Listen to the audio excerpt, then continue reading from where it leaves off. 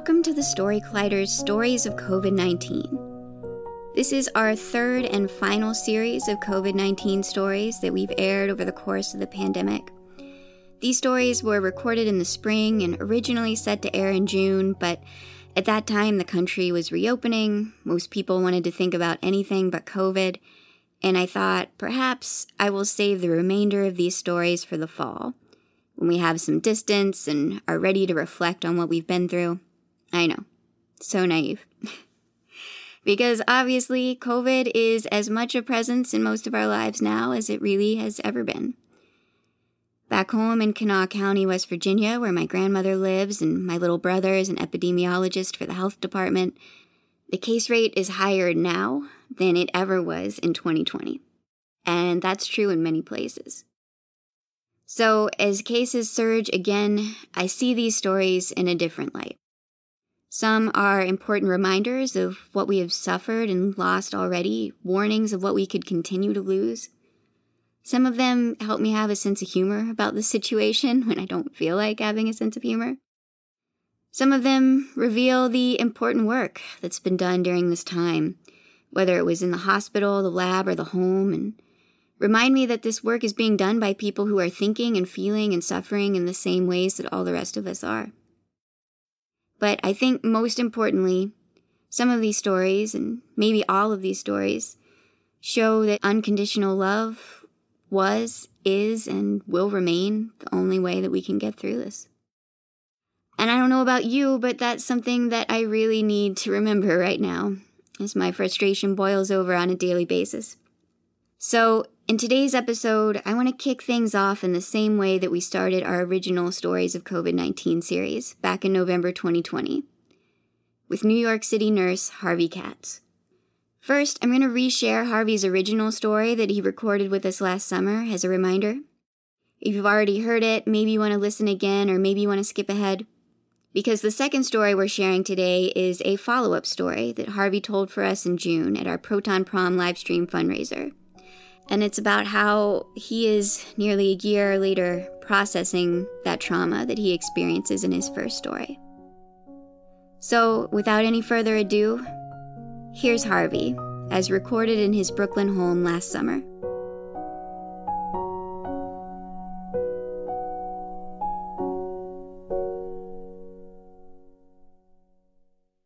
March feels like a million years ago, and not because time flies, but because time is a social construct and my social distancing game is super strong these days. So 4 billion years ago in early March, we had our first and maybe our last ever family vacation. We went to Disney World. We touched handrails. We stood in long lines of crowds that collectively sighed in long exhales. Their hot breath on my neck was like a nice breeze. We didn't know that It's a Small World was a factual statement and not just the mutterings of animatronic optimists. People kept talking about this virus in China, and I thought they were all hypochondriacs. The flu, I kept saying. Worry about the flu. I took a chill pill and ate a Pluto-themed veggie dog that passed through no less than 7 hands before entering directly into my mouth. Hands, hot dog, mouth. That sounds ludicrous and straight up reckless now. Less than 2 weeks later, I was pulling the acrylic nail off a woman who was gasping for breath. The oximeters can't get a good reading through the fake nails, so I was in a near panic and using my own nails to pry off one of hers. I'm a brand new nurse, and this was 2 months into my employment at my very first nursing job, straight out of nursing school. So I was, and I still am, living and dying by the numbers because, instinct is not instant. So that nail had to go. She was also in liver failure, which has this intoxifying effect on the body, so she kept ripping off this BiPAP mask that was pushing air into her wrecked lungs, and then she was subsequently suffocating on repeat. Her oxygen monitors would alarm every 10 minutes or so, and so I'd have to race into the room, but not before I went through this arduous process of putting on my PPE. And you could put on PPE a million times, and it's still a clumsy process when you're in a rush.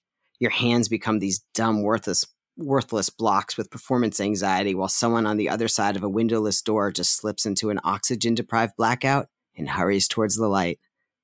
You have to resist the urge to just run into the room and start mouth-to-mouthing a stranger with a potentially deadly infection.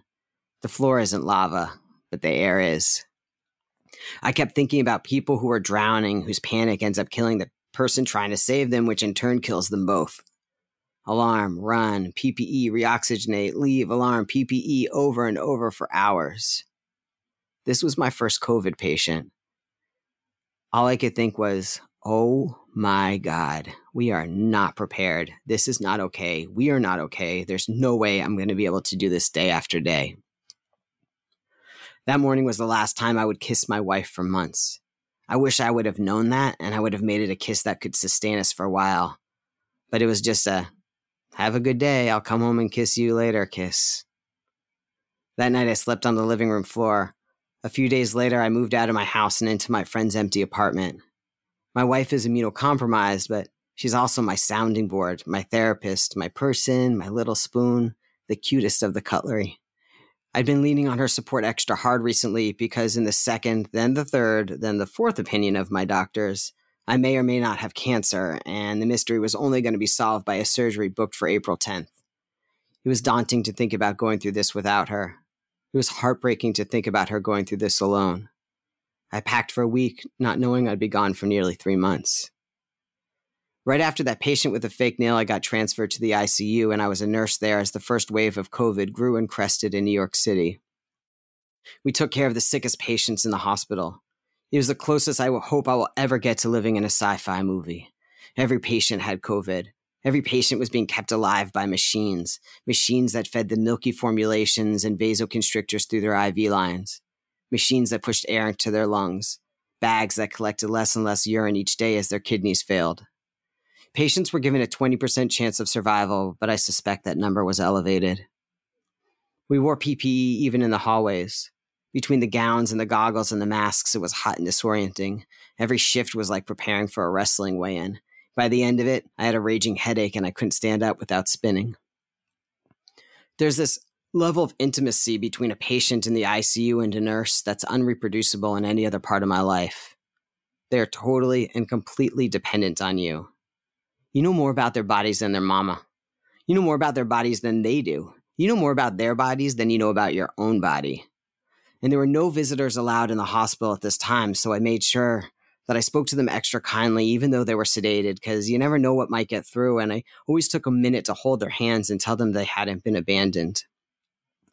Like I said, I'm a new nurse, better at caring than curing at this point in my career, and my love language has always been acts of service. At this point in the COVID story, caring was about all we could do, but every action, every act of service with the patient would put us at great risk and was discouraged by my superiors. So I would sneak into the rooms under the guise of fixing an IV, and I'd rearrange their swollen limbs and linger there for just an extra minute with my hand on their forearms.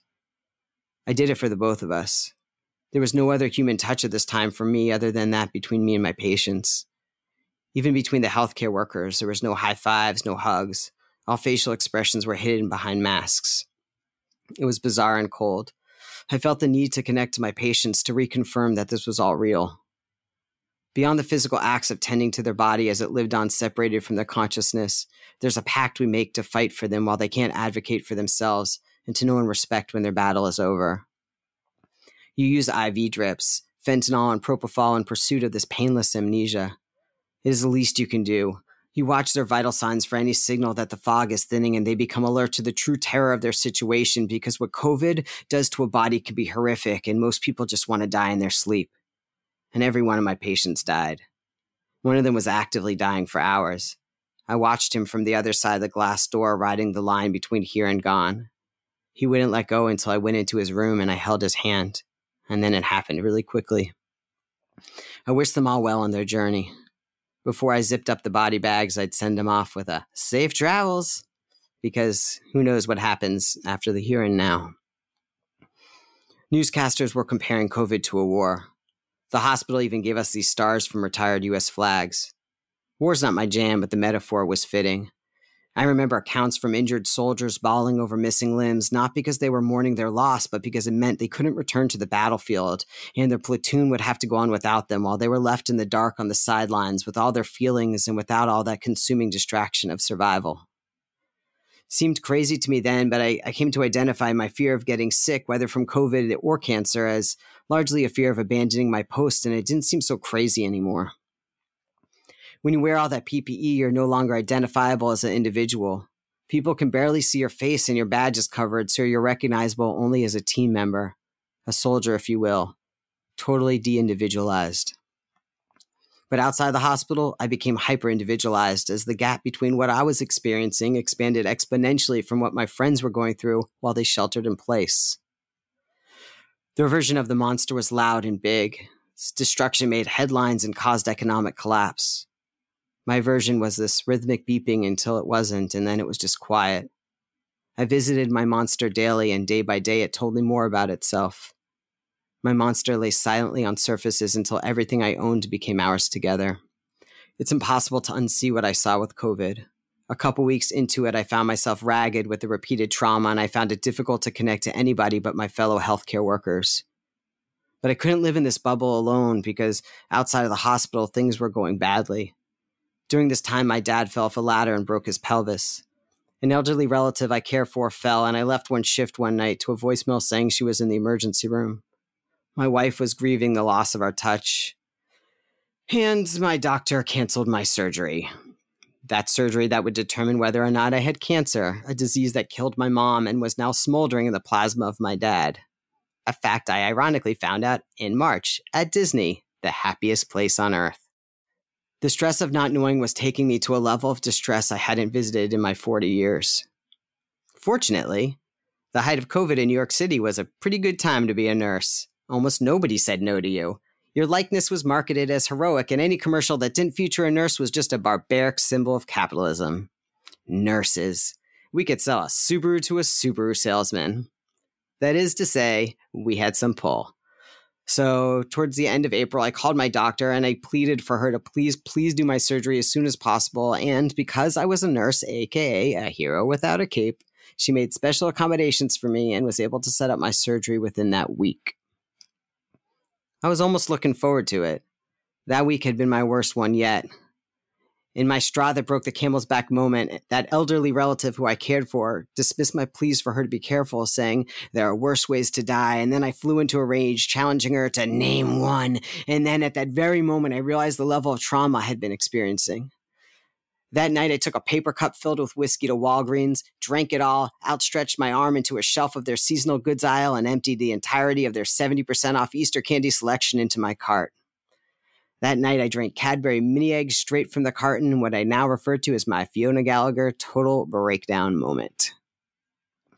And you know you're having a shitty go at it when surgery is the highlight of your month, but I think I just needed to be cared for. I needed to be the patient. I needed someone to take on all the tasks of being in a body for a few hours so I could just sleep off the reality of being a human at this time. Just before I was being led to the operating room, I asked to use the bathroom one more time, and the doctor said, we're going to put a catheter in you, so go if you'd like to, but no need to do it on our behalf. And instead of being horrified, it just sounded like luxury. Imagine that. They even pee for you in this place. Laying on the operating table with my arms tied down and useless, a nurse rubbed my head so kindly. Touch, touch, touch. The anesthesiologist told me his plan. Fentanyl, then propofol. Just like what I gave my patients. The promise of analgesia and the gift of amnesia. More people entered the room. The surgical team had at least 8 people in it. I knew in just a matter of minutes I'd be naked and manipulated and entered, and I'd be observed in a manner that in any other day would have me nauseous with the humiliation and shame. But butted up against the loneliness and fear I felt over the last month, it just felt so nice that so many people cared. And then I was asleep. Waking from surgery is like crawling through a sweet, soft marshmallow, then realizing it's in a fire.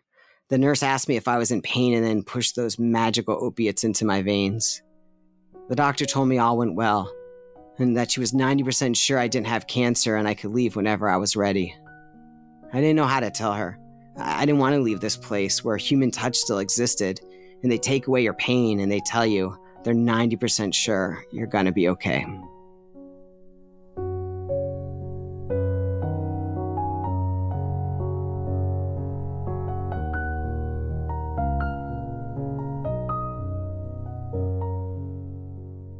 That was Harvey Katz in summer 2020.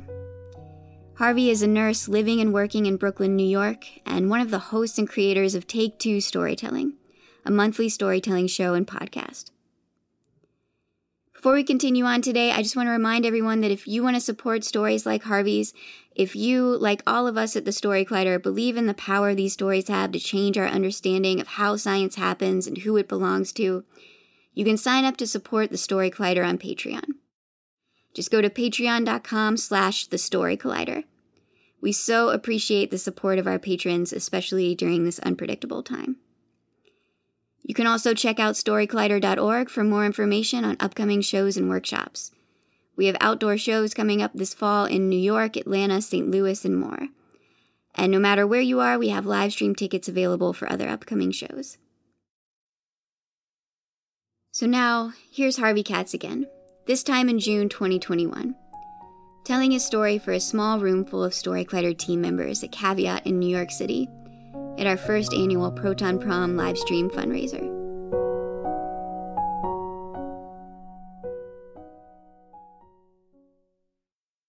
When I tell my wife that I'm a stone cold therapy top who has manipulated every therapist into changing the subject when it gets real, she is rightfully unimpressed. But I warned them of my powers, and still I have changed the subject from my dead mom to local politics quicker than you can say counterproductive on more than one occasion. And it's not good for me. I'm going to therapy because I need it. I've got this problem. I can't cry. I don't cry. I haven't done it in decades. I can't reach those low feelings, and I can't feel the high feelings. I live in this muted palette of beige to periwinkle. My emotional experience is just so limited. And when my friends are feeling high moments of joy and I'm with them, or we're having a shared moment of grief, one of two things inevitably happen to me. Either I have this very visceral feeling of a garage door just sort of closing me in and locking me out of the moment, or I'm literally locked out of my body, I leave my body and I can't return to it to join in this moment with people. And because I can't be present in it, then I don't form a memory of it, and it's I just never was there. And I've even asked therapists, am I a sociopath? Am I autistic? And they say, no, you just have a tendency to disassociate. And that felt too light for me. So I consulted the world's most powerful doctor, Google Doc. And I did a web search, for why I can't cry, all these really sad web searches. And I came up with the web self-diagnosis of depersonalization disorder. And I thought, how do I turn this into a good thing, right? So on my interview for my first nursing job, I figured I would get the question why do you think you're a good fit for the emergency room? And I would say something well, I'm very calm in moments, in highly emotional moments. And they would hire me on the spot. But they didn't ask the question, but they did hire me. And I got my first nursing job straight out of nursing school as my dream job as emergency room nurse, starting in January 2020, which we all can agree was the moment just before it all hit the fan in New York City. And the way it works at this hospital is that you don't go straight to the emergency room because that would be crazy for a new nurse. They train you a little bit in inpatient care. And I started in an regular inpatient unit, and they do things at something called primary nursing, which is that they try to assign the same patients to the same nurses as often as possible because you really get to know that patient. You can really do a nice, you could treat them continuity of care. They get treated better. And I had this one guy that I'd been working with for a month. And he was cranky, but we really got to like each other in the end. And one day I come into work, and his door is shut. And there's a sign now on his door indicating that he's a COVID rule-out case. And I just thought, no way, not this dude. I've been working with him for so long. I didn't really have time to think about it because 10 minutes into the shift, his oxygen levels drop. He codes really fast. He's in full cardiac arrest. And this is mid-March. We have no PPE in the hospital. And so they were really limiting the amount of people inside the code. So it was they just picked me, worst option ever. And a new doctor also didn't know anything. It was just we were just totally out of our depth. And I'm in there and I'm pumping his chest, and there's doctors outside the door and they're yelling at us of what to do or go faster, pump faster, getting this med. It was the worst relay race as I was running to get a med and coming back and push it. And like CPR is so violent on a body, and this guy he really had a very, very poor prognosis even before he died this time. And so they did the really kind thing, which is that they sort of ended the code a little bit earlier than they would in a normal situation. And then it was, like when you were doing CPR, like I'm in this moment of like incredible adrenaline pumping. You've got this stinky stress sweats, like everything is going slow motion and a million miles at the same time. The monitors are alarming, the most alarming alarm sounds, which are just panic inducing. And then it's over. And you've got, all of a sudden there's nothing. And in this moment between like extreme action and no action at all, I felt it. Like there was this tightness in my throat, and I felt the swell rising in my body, and I thought, oh my God, it's gonna happen. Like, I'm gonna cry. And I just thought like 3 or maybe more therapists have like tried to take me to this precipice and failed, and here I was like king of Cry Mountain. And I was like, all right, keep it cool. And I was like, excuse me. And I walked to the storage room, and I steadied myself, and I tried to like relax the borders of my body so they would like stretch against myself, my body trying to leave itself. And just as like the cry was just like fixing to breach the surface, the charge nurse comes in, critus interruptus. I lost the moment. It all dissolved and went away. I lost my opportunity. But like a week later, I was transferred to ICU to do my training there. And there it was like hospice in space, everybody wearing spacesuits. Everybody was dying of COVID at that time. There was like tubes bringing oxygen and nutrients to people, bags collecting body waste. It was all just very horrible and strange. And there was like nothing we could do for these patients, even though there was so much we wanted to do. And so some days there just wasn't like a lot of action. And one day I came in and the charge nurse said like, your job today is to watch this person die. They had a DNR. They were already actively dying. They needed somebody to sort of mark the time of death. And then I guess I would get something else to do that day. So I just stood there, and I watched through the glass, and the numbers just got worse and worse. And it happens kind of slowly, then it pauses, and slowly, then it pauses. And then all of a sudden, it was just dead.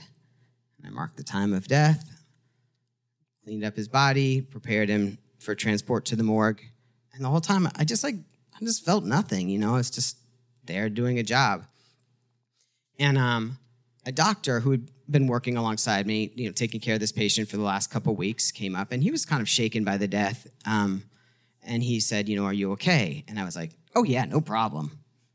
And like, I knew immediately I messed up. Like, it was like I had just shared a part of myself that I didn't mean to share to him. And he found out that I was this like robot, not person, like this imposter of a human. And now I was really embarrassed that my secret was out at work, that I didn't have the skill set to be a human. And so, I think of crying as a tool of being human. It's controlled by our autonomic nervous system. It's a part of our body we have no control over. It's the part of our body that, makes us blush when we have a crush. It makes our heart race faster when we're scared. Evolutionary scientists theorize that crying is this auditory and visual signal to other people that we're in pain and that we need help. Tears, they have this protein in them, and it makes it so they cling. This is like the sweetest thing. It makes it so they cling to your cheek just a little bit longer, so that this like SOS message to other people will just like stick around, and more people can get it. I just think that's the sweetest thing. But, crying, it just does a lot of the talking for you. It's sort of like, I think of it as like that TikTok trend that's like, tell me you're in pain and need help without telling me you're in pain and need help. It really works. And, without this skill, without this like tool or this decompression method, as the pandemic went on, I went into full-on disassociation mode. Like, I would imagine myself like walking beside myself in this world. And I thought like, maybe this other me will just like take an unagreed upon turn and wander off, and that'll be that. And I don't even know if I cared anymore, And then Aaron Barker called me and said, would you do a story for us for our series on COVID? And it was like yeah, of course. And I spent the next month sort of like weaving together this patchwork of all these experiences I had and trying to find the line that made this, a nice emotional arc for the story, as one does. And, oh God, I forgot what I was even saying. Anyways, when you can't cry, you have to use your words. And when you retell, you have to relive. And when you're writing your story, when you're putting your story together, you have to it's an exercise in being present. Sure, you're present in the past, but you have to stay still in that moment long enough to create this sensory snapshot that you can share with other people. And interestingly enough, meditation, according to the internet, is one of the treatments used for people with depersonalization disorder. Now, story listening, on the other hand, that's a crapshoot, I think of it as like taking a pill that some rando handed you in a club and you don't know if it's going to be an upper or a downer until it's like you cannot reverse course at that point.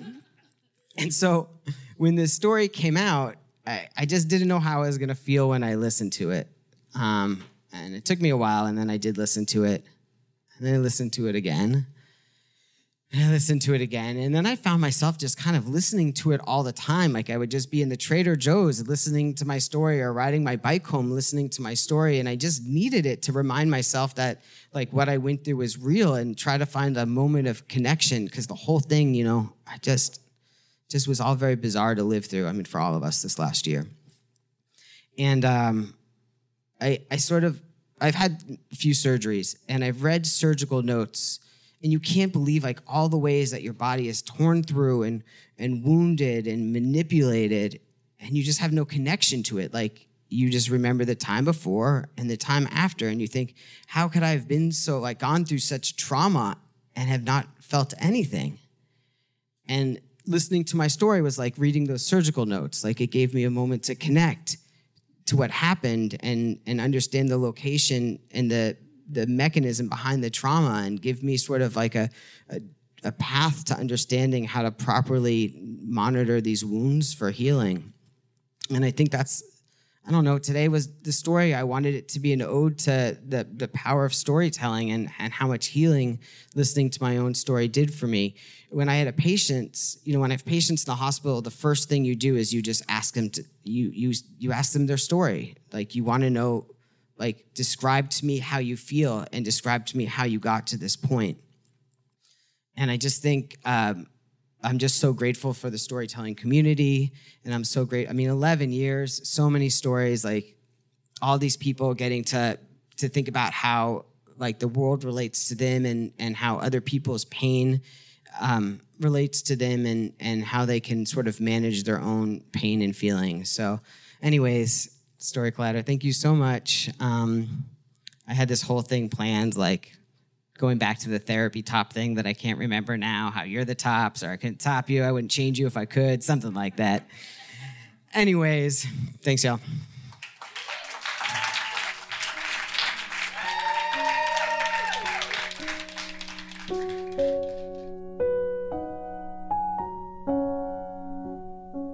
Again, that was Harvey Katz. I'm so grateful to Harvey for being willing to share this story with us, especially while it's ongoing.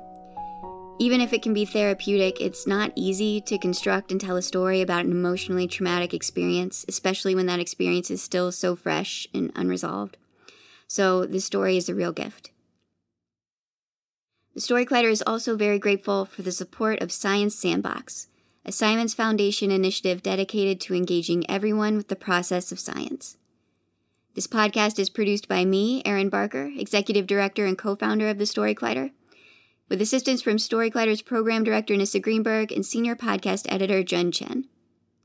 Special thanks goes out to Story Collider's board and the rest of our staff, including Managing Director Anne-Marie Lonsdale, Operations Manager Lindsay Cooper, and Marketing Manager Nikisha Roberts-Washington, without whom none of this would be possible. The stories featured in today's episode were produced by me, Erin Barker. Our theme music was composed by Eva Gertz of the Fulton Street Music Group. We'll be back next Friday with the next installment of this series. Once we complete these 6 episodes, we'll be moving back to programming our podcast from live recordings. Though if you hear less audience response on these recordings, it will be because many of these performances are to relatively empty rooms, aside from Story Collider team members and other storytellers, for the safety of our communities. But before we get there, we have 5 more episodes of Stories of COVID-19, so we will see you next week for stories on the theme of fear. Until then, stay safe, wash your hands, wear a mask, get vaccinated if you can, love each other. Thanks for listening.